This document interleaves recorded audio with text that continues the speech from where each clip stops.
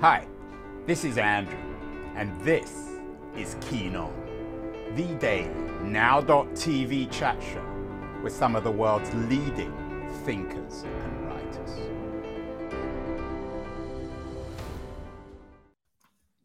Hello, everybody. It is Wednesday, December the 21st, 2022. A few months ago in April of this year, we did a show with the Dutch author David de Jong on the legacy of what he calls Nazi billionaires. The subtitle of his book is The Dark History of Germany's Wealthiest Dynasties. What could be worse than a billionaire? A Nazi billionaire. And de Jong argues that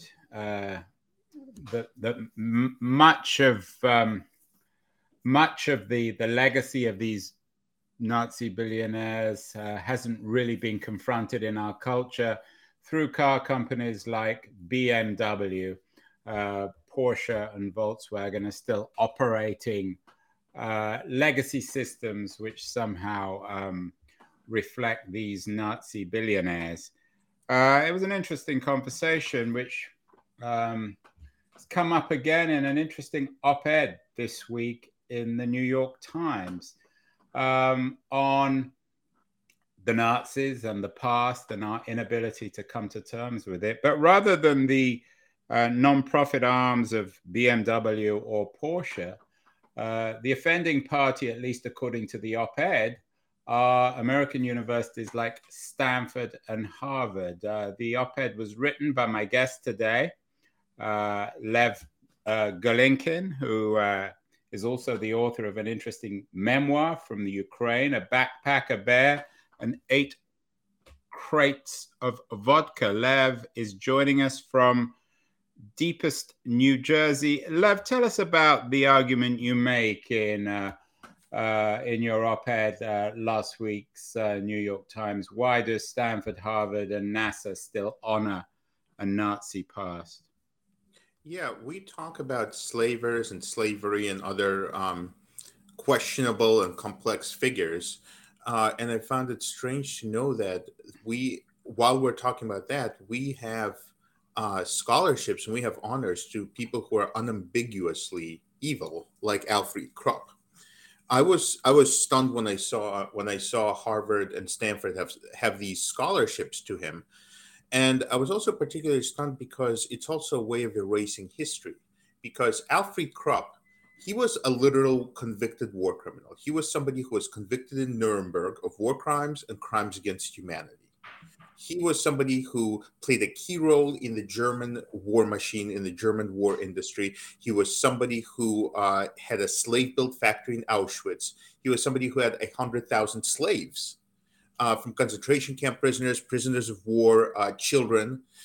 And this is somebody who there's really not much to be discussed whether he's a good guy or a bad guy. Okay, I don't think anyone's arguing he's a good guy, Yeah. Lev. So explain what exactly is happening at Stanford, Harvard, and NASA to honor, in your language, a Nazi past. Well, that he's being presented as a good guy by these scholarships that honor him. Harvard has a professorship and a scholarship named after Alfred Krupp, set up by his foundation. Stanford has a scholarship on it, and until very recently, Stanford didn't say anything about him being a war criminal. Harvard, to this day, doesn't say anything on their website about it. So and this is done by his corporation that presents him as somebody who, he was involved with Nazi Germany, but that was only a facet of who he was, and he had many other different aspects to him. Isn't that true, though? I mean, doesn't everyone deserve a second chance, or does Alfred Krupp, is he such a profound war criminal? So what's the narrative at Stanford and Harvard and at NASA? What do they argue that in his post-war life he behaved himself, he apologized? They actually don't argue much. What Stanford says is they point out that the scholarship was established by a man who ran the Krupp Foundation, and this man was somebody who saved Jews. So but that again is kind of like saying you can have a scholarship for Osama bin Laden as long as it's inaugurated by somebody who's nice, like Malala. You know, it's not really an argument. It doesn't explain why you're honoring Krupp. And Harvard had no comment at all. And I also like to point out that Harvard's president, the current president of Harvard, is the son of a concentration camp survivor. His mother was actually in Auschwitz. And Harvard has advertised that, has written about that. And it's very strange that you have this man who is the son of a Holocaust survivor, and his university is honoring a man who participated in the Holocaust. I have to admit that this is astonishing. Is it because these universities are simply greedy for foundation money, or they just don't get it? Because it's hard to imagine that Stanford and Harvard in particular would be sympathetic to a man like Alfred Krupp, who, as you say, was convicted of war crimes, of running slave labor camps. Never apologized either. Not even so much as an apology. He just, when he was convicted, he said, I was doing my duty to Germany. So I can't say of their motives, but I will say this. Alfred Krupp, the reason why he was able to create this foundation is because his sentence was commuted and he received his money back. And the person who commuted his sentence and gave him his money, he only spent six years in prison total, including pretrial confinement. The person who commuted him and gave him his money back was John J. McCloy, who is the American High Commissioner for Germany. So the United States government is what gave him his money back and his freedom back and his ability to then create this foundation that started using his blood money to whitewash him. So you wrote an interesting piece for the New York Times in March earlier this year about the Ukraine of your childhood being erased, and you talked about the vagaries, the complexity of memory. Do we need to keep on going back? And so you're from the Ukraine, Lev, originally. You understand the complexity of history. Do we need to keep on going over these things? Can't we just move forward? Why do we need to obsess over the legacy of Alfred Krupp, for example? Well, I think for two reasons. One is I think we need to say that participation in certain crimes does have an impact. We don't have to go around burning effigies of him, but we shouldn't be celebrating him. And we used him after World War II because we needed to have a fiscally solvent West Germany against the spread of communism. As somebody who fled communism to America, I certainly very much appreciate that. Some thing with Dr. Wernher von Braun. And when you say we used him, you mean we used the Krupp company to build a post-war West German economy. Correct. Somebody had to run West Germany. If we just arrested everybody who was in league with the Nazis, we would have arrested the whole country. So we need to have people to run Germany. So Alfred Krupp provided that. And he was honored by Time magazine also shortly after he was released. Additionally, we needed weapons that the Nazis knew how to make, people like Wernher von Braun. And the Soviet Union and the UK and America were engaged in a race to snatch up these scientists to see who would get to them first. But there's a giant difference between getting into bed with somebody, between making a deal with the devil versus honoring him, versus celebrating him. There's a very, very big difference. So that's number one. I think we need to say that. How is he being celebrated? Most people don't care about. What does he have? A chair, a program at Stanford and Harvard and NASA? Well, Wernher von Braun has buildings named after him. Well, we're not talking about von Braun. We're talking about. I'm sorry. Krupp. You said NASA. You said Krupp. Yeah, he has the professorship at Harvard. He has the professorship. He has the fellowship at Stanford and at Harvard, and his whole foundation presents him. I mean, this is the people who do this. They present him as this complex, almost Renaissance man, somebody who may have made a mistake, but overall led a very fascinating, interesting life. Aren't you opening, though, a complicated can of worms, Lev? I mean, we could say the same about Cecil Rhodes. Should we continue with the Cecil Rhodes scholarships for Americans going to Oxford? Rhodes was a clear racist and colonialist. At a certain point, don't we just need to move on, forget about these things? I think until you address the past, you can't really move on. That's number one. And number two, it's the people who erase, they're saying that, people like me and others are trying to erase the past, but that's not really true, because the people who are erasing the past are people like Harvard, for example, which doesn't anything, doesn't say anything about Alfred Krupp being a convicted war criminal. They just erase that part of his history. They make it sound like that's it. You're just Alfred Krupp, good old Alfred Krupp, who was just nice enough to give us a scholarship.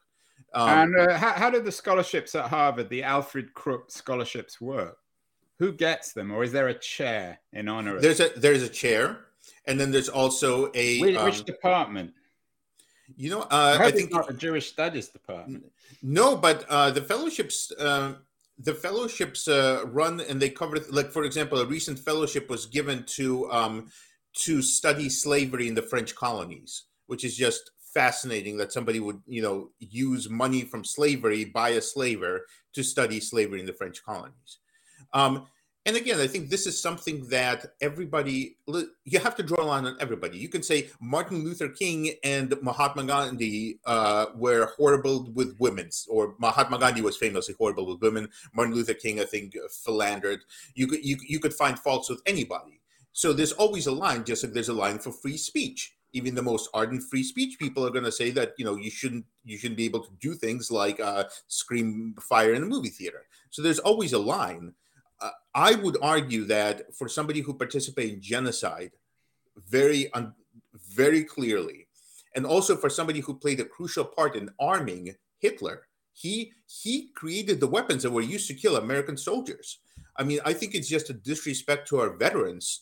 How has Stanford and Harvard responded to this piece? Have there been any official response? When I contacted them for comment, Stanford confirmed that they have the scholarship, and that was it. I also want to point out that until September 30th, Stanford didn't even have anything listed about Krupp being a war criminal. So this was a very recently that they added this on. Harvard just said no comment. And then when the news, so I think it's one of the things I'm really hoping for is that news organizations really, I think the least they can do is justify why they are honoring this man, why they think his mission aligns with the university. And here's the other thing, it's the hypocrisy of it, because Stanford recently published a report apologizing for anti-Semitism in their past, in their admissions. Harvard just issued a report earlier this year about slavery and saying how they need to face the past. Well, I mean, that's not really facing the past if you can't even comment and justify why you're going to be honoring a Nazi war criminal. Are there any double standards when it comes to these big universities and anti-Semitism? There was an interesting piece yesterday, I think, in the New York Times on the Berkeley Law Department and a debate over Zionism, free speech, campus ideals. We've heard about this. The idea that you're not even allowed to be sympathetic to Zionism. Is there inconsistency, hypocrisy when it comes to the Jews and anti-Semitism and big universities, Lev? I believe there is, but I also will tell you that I don't focus on Israel and Zionism, so it's not something I could speak of in educated terms. But I'll tell you this, I think there's a giant hypocrisy when we are putting out statements saying that Kanye West puts a swastika on Facebook, and that's considered of the utmost urgency, and we need to respond, and we have a national conversation about Kanye West, who has issues and who's just one person. As much as he's an influencer, he's still increasingly becoming a pariah. And we think that he is worthy of saying the world is full of anti-Semitism. It's rising. Holocaust denial is surging. We need to discuss Kanye West. This cannot be tolerated.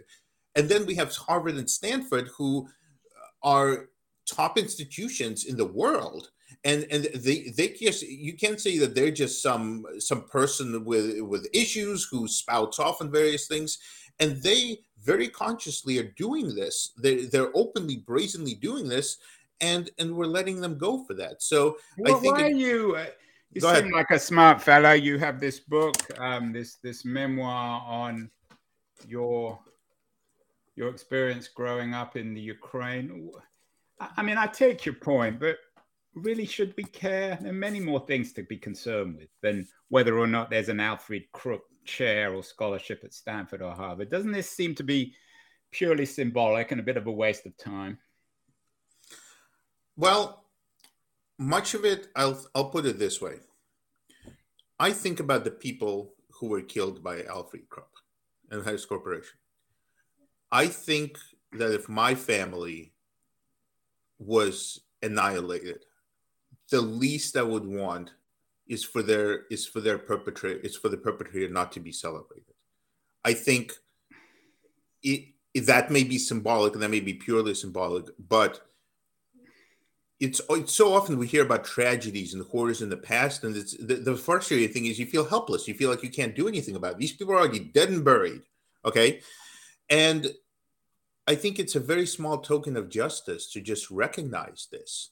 I think historically we do owe these people. I think when we're looking at it, it's a question of poor Alfred Krupp, why we deny him. Well, Alfred Krupp hit the jackpot, man. I mean, he got away with war crimes and crimes against humanity, and he spent only 6 years in prison, including pretrial confinement. He doesn't look a very nice fellow. I have to admit that if you had to, for people just listening, if you had to imagine a Nazi, Alfred Krupp is the pin-up Nazi. Was he a Nazi as a young man? I mean, he's from this very, very privileged aristocratic industrial capitalist family, and a complicated family. Yes. His side of the family only sees power because one of his relatives came out as gay, Friedrich Alfred Krupp. So it's an interesting family. Well, as I'll put it this way, I don't I'm certainly not an expert on Krupp, but I'll tell you this: these people don't seem to have morals particularly, or in order to be a Nazi, a fervent Nazi, you actually have to believe something that's bigger than yourself. It may be he isn't a Nazi then. You're saying he's a Nazi fellow traveler, a Nazi opportunist.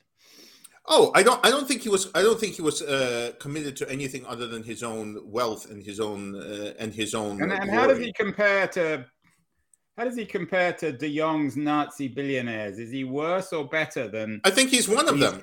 Foundations, these BMW and Volkswagen foundations. I think they're no different. I think only some of them were sadistic. Some of them went out of their way.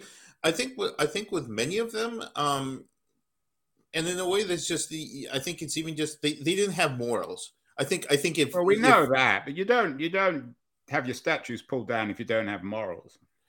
No, but what I'm saying is I don't think they had a particular stance or affiliation beyond themselves. That's what I'm saying. Not just morals. I don't think they had an allegiance or an ideology. I think they went with whoever.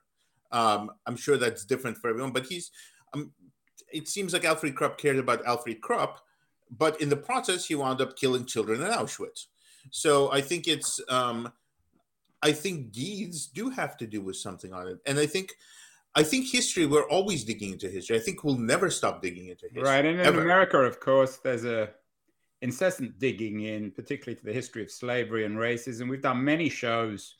One, for example, with Emily Bingham on the origins of My Old Kentucky Home, a sonic monument, according to her, to segregated America. Then we did a show with Connor Town O'Neill on his new book, Down Along with That Devil's Bones, A Reckoning with Monuments, Memory, and the Legacy of White Supremacy.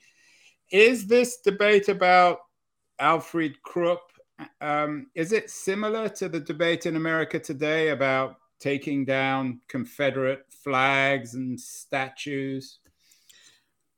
Well, the problem is it's not a debate about Alfred Krupp. We are not even talking into a debate, Lev. I mean, I wish I did. Well, the New York Times is an important newspaper, and you've had a couple of important pieces in there, so you've made it into a debate. Okay, so let's start somewhere, right? Yes. I think to me it's a much more clear piece because this is something that's just been documented completely. So it's clearer. So you're saying that getting rid of the Krupp scholarships or chair at Stanford or Harvard is clearer than tearing down Confederate statues of slave owners. I think any debate, I think it's a much easier debate because you don't really need to work that much to prove that this person was a slaver and was a perpetrator of genocide. We don't have to. We don't have to go back into. We don't have to dig out records really that much. I mean, we still have survivors there. This is something who we don't have to. I think, as far as the debate goes, if you say this person deserves to be torn down, you would have to provide evidence of this. Is there any context for forgiving a man like Alfred Krupp? I don't know enough about him to defend him, but is it conceivable that he, so to speak, misbehaved during the Second World War, and then afterwards he grew up, took responsibility? He didn't take responsibility. That's an easy one. He didn't take responsibility. Well, at what point can we forget and forgive? Because we seem obsessed with this memorialization of evil and blaming other people and taking statues down. And this is what you're warning us about in Ukraine, about the erasure of history. Well, I think those are two different things. And I didn't write that headline, but well, it's of your piece on. Yes, but the headline is a different thing than the actual piece. But I never said. I said the Soviets actually erased. One of the things they talk about is how the Soviets erased their genocide of Ukrainians through Holodomor, through starvation, and how I think it's important to recognize it. So that's not erasing history. That's coming to terms with history. I think erasing history is just painting somebody as this philanthropist and forgetting everything about them. Whether you think we did, to be honest, I don't think we. But it's not hard to do our research on Krupp. You just go to Wikipedia. Yes. I mean, it's clearly articulated that, and I'm quoting from the Wikipedia, the first paragraph. He was convicted after World War II of crimes against humanity for the genocidal manner in which he operated his factories. I mean, that's pretty clear, isn't it? Yes, but I would not expect people going around and researching this at all if they see a scholarship. That's number one. And number two, okay, so we know he's a genocidal figure. Why then are we honoring him?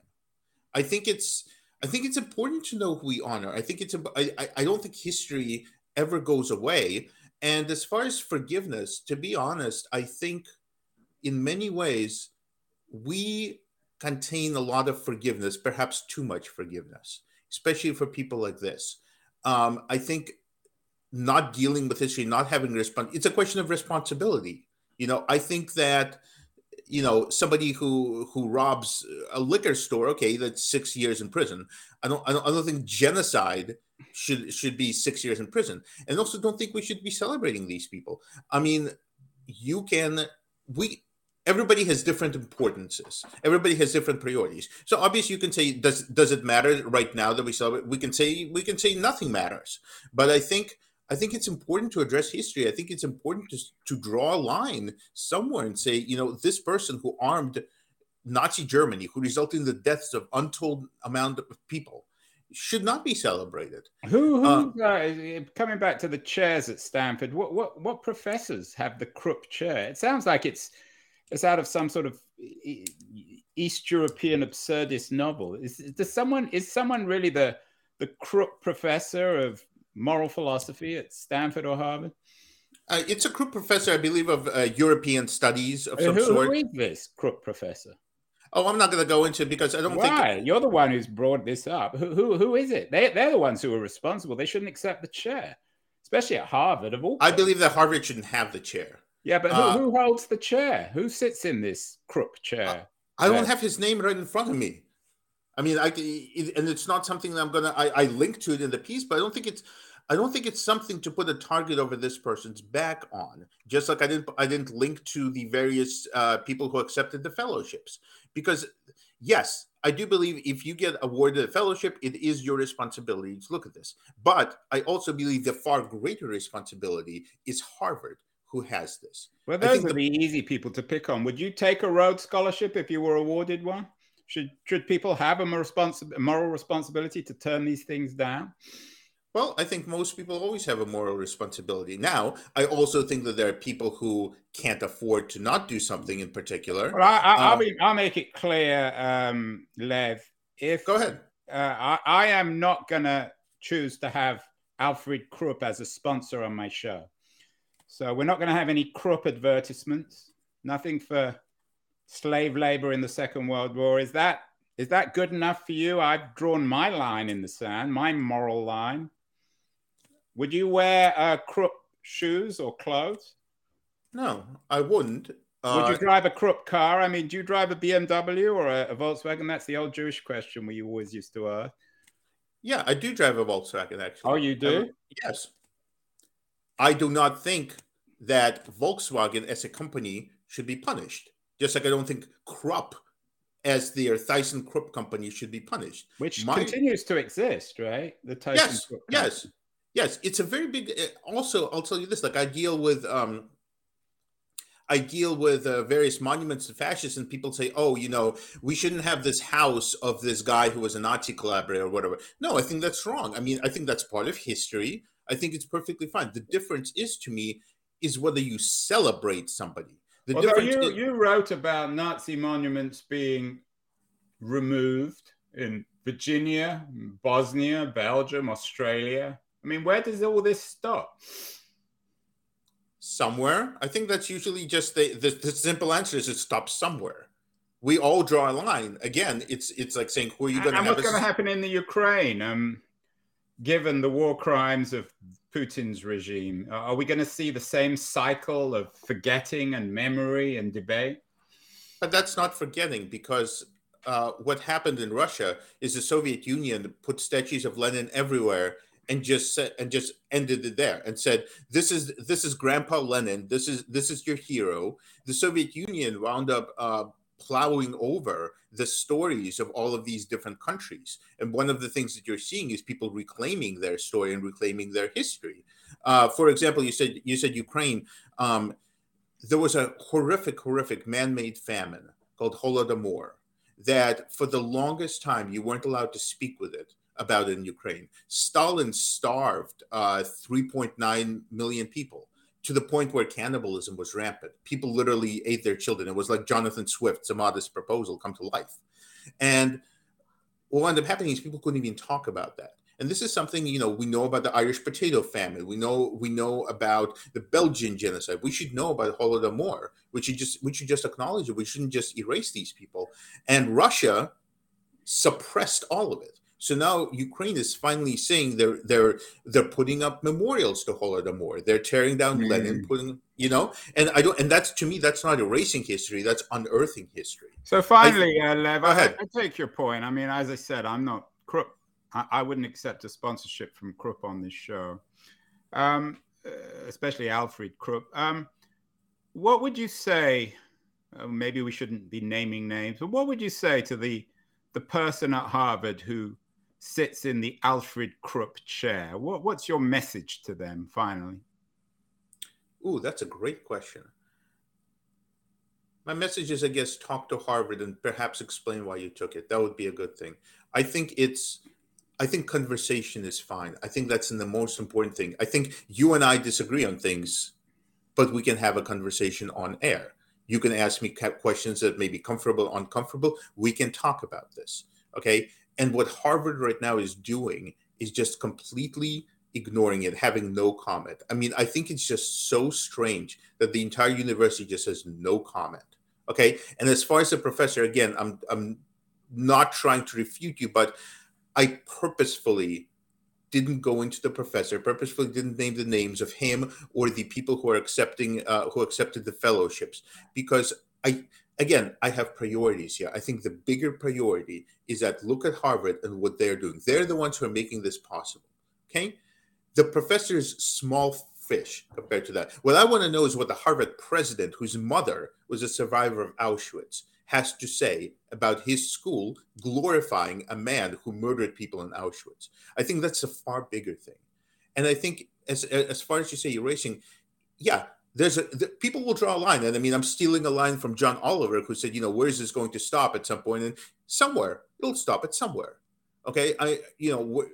Obviously we can go too far and have a reign of terror and say that anybody who's not a good follower of the party or indoctrination, and they do that in dictatorships. And in the Soviet Union, anybody, you had to adhere to a certain line, that anybody who deviated a slightest bit was the enemy.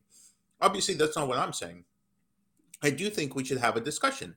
We will draw a line somewhere, whether it's with Cecil Rhodes, whether it's with others. But I do believe, and obviously this depends on what you research. I, as somebody who researches Nazis, think that this should be a priority, particularly because I think he armed Hitler, and that's an insult to veterans, including Harvard students who died. But I think having a conversation is far different than saying that this is just destroying history. I think this is acknowledging history in its facets, and you can say that we can discuss it once we acknowledge it. But pretending that Alfred Krupp is just this benevolent guy, I don't think that's a particular that's erasing history. Writing things and unearthing things and discussing them, I don't think it's erasing history, and I don't think we can ever get away from history. I think sooner or later it will inevitably catch up with us. We are products of the past, and we will continue discussing it. And it continues to shape us and who we are. And also want to say thank you for not accepting, for going out and saying that you will not accept sponsorship from Alfred Krupp. I think that's a good thing for your show.